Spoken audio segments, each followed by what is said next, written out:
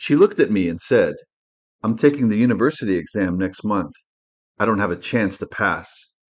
I will have to live the rest of my life in this valley. Up next on the Crossing Ideas podcast.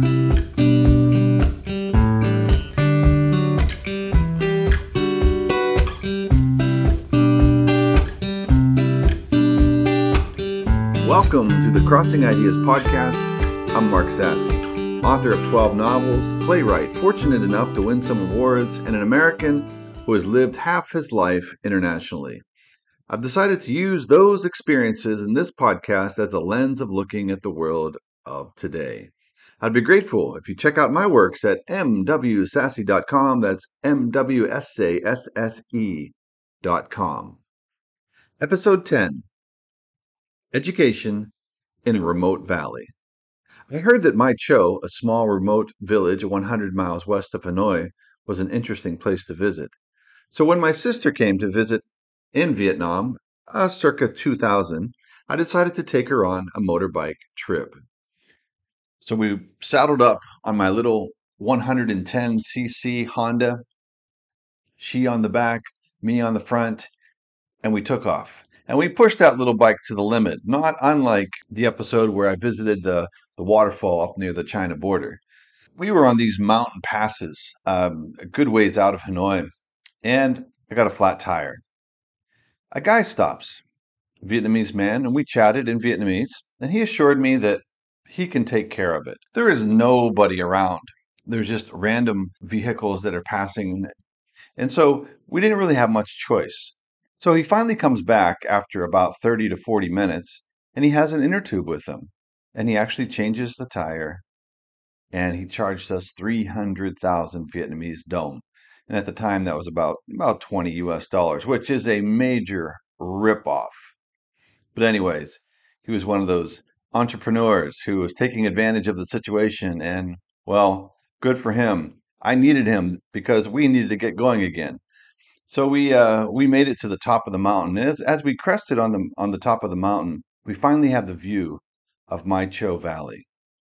The speckled colored rice fields, serene like a heavenly breath of fresh air. It's really a magical mountaintop views. And we were taking photos with our cameras, no phones by the way. These were real cameras back in the day. Then finally, we decided to coast down into the charming little village of Mai Cho. There were no reservations at the time. We just showed up to a small smattering of houses on stilts where the ethnic minority, the white Thai, lived, farmed, and grew rice. The Thai welcomed outsiders into their houses. It was a way for them to earn a small amount of money, having tourists, especially foreign tourists from Hanoi, who wanted to get a slice of the countryside and country living and experience some sort of a homestay, I guess you could say it. They all spoke Vietnamese, but not English at the time. Not much. But it didn't matter. I knew Vietnamese. All was good. We parked the motorbike and introduced ourselves. They showed us where we could spend the night in one of their houses on stilts. Then they asked if we wanted them to cook us dinner. We did. There were no other restaurants around. They basically had a captive audience. So we booked our meals. Then they asked if we wanted to have some of the traditional ethnic Thai performances that they do, the singing and the dancing. We said, sure, let's do it. The evening came, we had our delicious meal. Can't remember exactly what it was, but I'm sure it was delicious. Then my sister started to feel sick, and she quickly went down for the count. What about the performance? Couldn't cancel it now. So picture this. We're the only two people who have rented space in their house on stilts for the night. We've set up a private showing of this troupe that's going to come in and perform for us. But my sister is lying on the matted bamboo floor, keeled over with stomach pain and completely out of it. But the local troupe of about 15 performers or so packed the rest of the house for an audience of one, me. My sister is right behind me, trying to sleep it off, whatever she had, but they started singing. It was loud.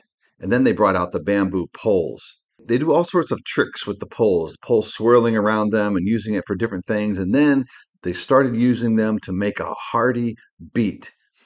by pounding on the floor. Now imagine 10 men pounding large bamboo sticks on the floor in a rhythmic pattern. My sister and her upset stomach feeling every reverberation up and down like a seasick child in a boat, pounding, aching. She's in absolute misery. And there's me, all alone, sitting and smiling at the enthusiastic performance. I gotta admit, they didn't hold anything back just because the audience was small. At the end, I thanked them for the performance. They kept asking me if she was all right. I was like, "Yeah, she's fine," as she keeps getting up and running to the outdoor bathroom. It was quite a night. You don't really sleep well in a place like that anyways, not as a tourist. There are mats and blankets on the split bamboo floors that become the bed. At night, the animals were brought in, meaning that they were tied up under the house on stilts, meaning that the animals, the water buffaloes especially, were directly below me as I was sleeping. They had their metal bells hung around their necks and they would clank around at times, and then early in the morning, around 5 a.m., the animals would wake up, and so would I. The roosters would start at it, and then the cows would start moving about and making noise. By sunrise, there was no reason to flop around anymore on the reed mats. I just woke up and went outside into the brisk morning air. The freshness of the morning takes you in, and I went for a walk in the silence through the rice paddies, looking up at the clouds hanging stiff off the top of the mountains. It's the type of morning that makes you forget that cities even exist, or makes you think why cities exist if you can live in such an idyllic environment. But even though the white tie minority group live mostly in daily obscurity from the hustle and bustle of Hanoi's chaotic streets, the reach of the city still finds them. Their existence still bears the impact of what happens in the political scene and, from what I came to understand, the educational scene. I believe it was after breakfast I started chatting with one of the teenage daughters of the family. She was learning English and wanted to practice with me, a foreigner. That was a common occurrence. As I was able to morph the conversation into Vietnamese, I was able to find out a little bit more about her and what her daily life was like. She was 17. She went to a school in a village partway up into the mountains. She had to walk to school every day.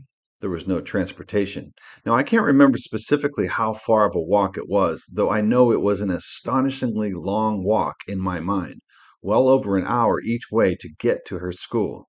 At her school, the facilities were meager. The teachers inexperienced. What experienced, well trained teacher would want to teach in a remote mountainous school? It would be a death sentence to your career. This girl was studying for the entrance exam to university. At that time in Vietnam, not totally sure if it's still the same today, there was a national entrance exam for universities in Vietnam. All graduating seniors would take the same exam, and then the state would determine, using the results of the exam, which university you would be accepted at, if you were accepted at all. I knew many students from my time in Hanoi and other places who would go to school all day and then enroll in a special tuition program where experienced teachers would prep them for the national entrance exam. In order to compete, you needed money for the extra classes.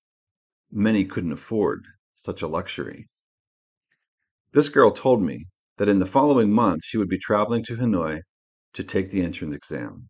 I was excited for her, but she said, "I don't have a chance of passing." Why? Only a small percentage are accepted to university.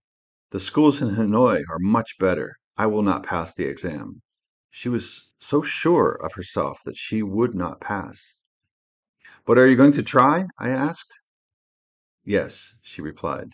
She spent hours a day just walking back and forth to school, getting as good an education as the remote valley education system would allow. But she knew she could never compete with the students from the big cities. I asked her what she would do if she didn't get into university. She said, "I'll go to Hanoi and take the exam. Then, when I find out that I didn't pass, I will work in the rice fields. I will help my parents. I will live my life in my cho like my parents have. I have no choice. As an educator myself, I found this whole conversation to be sad and upsetting. Here's a bright girl that has a lot of drive and determination, but is stuck in a system that will not allow her to thrive, or won't even allow her to move on to the next level. Part of the issue here had to do with the development of the country of Vietnam. In the year 2000, Vietnam was still pulling itself out of the effects of the war and the economic isolation of socialism in the years after the war. The educational system was not well developed, which is why foreigners like myself were invited to help train teachers. The number of universities were also sorely lacking. Only the best exam takers would have an opportunity for higher education. Private universities or colleges or joint programs with overseas counterparts were not yet giving Vietnamese students more options. The exam system was really the gatekeeper for higher education. Whoever was best prepared, whoever had the money to learn under a great teacher, would have a better chance of moving on. This young teen in a remote valley from an ethnic minority never had a chance in the year 2000. Economic development had not yet provided enough opportunities for enough students. This whole scenario, of course, made me think of affirmative action, the idea of lowering standards for disadvantaged students so they might have more opportunities. Good idea or not? Well, a lot has been written and said about affirmative action over the years, especially in the context of the United States. But as I started comparing the situations, this girl and my Cho, and let's say an African American teen from an inner city school in America, I realized that the situations are not remotely the same. In the first case, this young girl had no options. In the second case, the inner city student does. Let's break it down a little bit. Economist and social theorist Thomas Sowell has argued for years that affirmative action in the United States sets smart kids up for failure. And he has the data to prove it. His argument goes something like this. Black students who are admitted to Harvard, let's say, with a lower SAT score than is typically required, will have a much higher dropout rate than someone who meets the typical standard. That's not to say the student who drops out isn't a good student, isn't intelligent, far from it. Sowell argues that he or she would have met the standard of other very good schools and may have excelled in an environment that didn't have the rigor of an Ivy League school. The standards are there to make sure students will be able to excel and achieve their goals. Standards are colorblind. And there are other options that students have nowadays, from community college to state schools to online degrees. Diversity for diversity's sake needlessly sets some kids up for failure, argues Sowell. Also, what affirmative action has done in the United States has actually harmed some minority groups, especially Asians, who have been discriminated against by many of the Ivy League schools. Many Asians with higher scores, for example, have been passed over in favor of other groups with lower scores. There's an important case awaiting a verdict from the Supreme Court right now, which will decide if schools are allowed to continue their quotas for entrance based upon race. We shall see. Now, on the other side, not all schools are equal. That is absolutely true, even in America. There are many inner city schools which cannot compete with private and suburban schools. But there are some things that I think can be done which could improve the educational system. I have four modest little ideas that I want to put forward myself. Now, you may disagree with them, and that's fine. And I think all of these points would be great points open for debate. But I've wondered, would they help? Let's start with number one. Zero tolerance of distraction in the classroom. If there are students who continually drag the entire class away from learning, that student should lose the privilege of going to school until he or she is able to conduct themselves properly. Isolate troublemakers. Let them learn online. Do not allow a handful of misbehaving students to threaten the education of an entire class. 2. Allow teachers to teach. Remove the shackles of bureaucracy on the teachers and allow them to feel the passion and love for their occupation, which has been weakened by mandates and an ever-increasing minutia of requirements which have nothing to do with helping students learn in the classroom. Ask your teacher friend about this. 3. Stop trying to squash charter schools and other innovative programs which enable all to have more educational opportunities. Give parents more freedom in deciding where their kids can go to school. Allow voucher systems to punish districts doing a poor job by allowing students to move more easily to other better performing schools. 4. Put more emphasis on vocational skills and the trades and the many great affordable educational options available. Schools should not only be about preparing for college.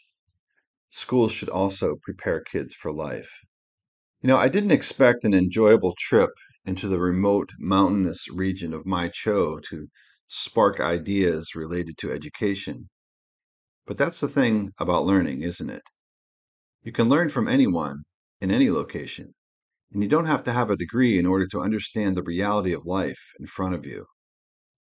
I often wonder what had happened to that young teen girl, the girl in Mai Cho. The girl in Mai Cho was in a very different situation than students stuck in bad schools in America. She had no other options. No community college, no private schools, no scholarship programs. She was destined to live out her life in the Mai Cho Valley. I can imagine her now in her late 30s, married, with several kids of her own. Perhaps she now runs the hospitality industry of one of the houses on stilts. Maybe as the economics have changed, she has been able to earn more money. Maybe she is a teenager herself right now. And let's say she has a relative living in Hanoi and she allows her teenage son to live with her relative. And she sends them money from her tourism business to help her child study in one of the extra tuition programs as he readies for the national entrance exam. Can you imagine the day that she learns that he passes? It wasn't meant to be for her generation. She tried. She gave it her best shot, but the odds were against her. But maybe, for her children, it'll be different. And that has been the driving force of immigrants and minority groups for centuries. Build a better life for your children. Not all dreams will be fulfilled. But if you can build a better life for your child, in the long run, I think you'll be pretty happy with how things turned out. I'm Mark Sassy. Thanks for listening. Up next on the Crossing Ideas podcast, my kids sang communist songs and other great ways to grow up. That's next on the Crossing Ideas podcast. Remember to subscribe for future episodes. Please share this program with those who would enjoy it. And once again, thanks for listening.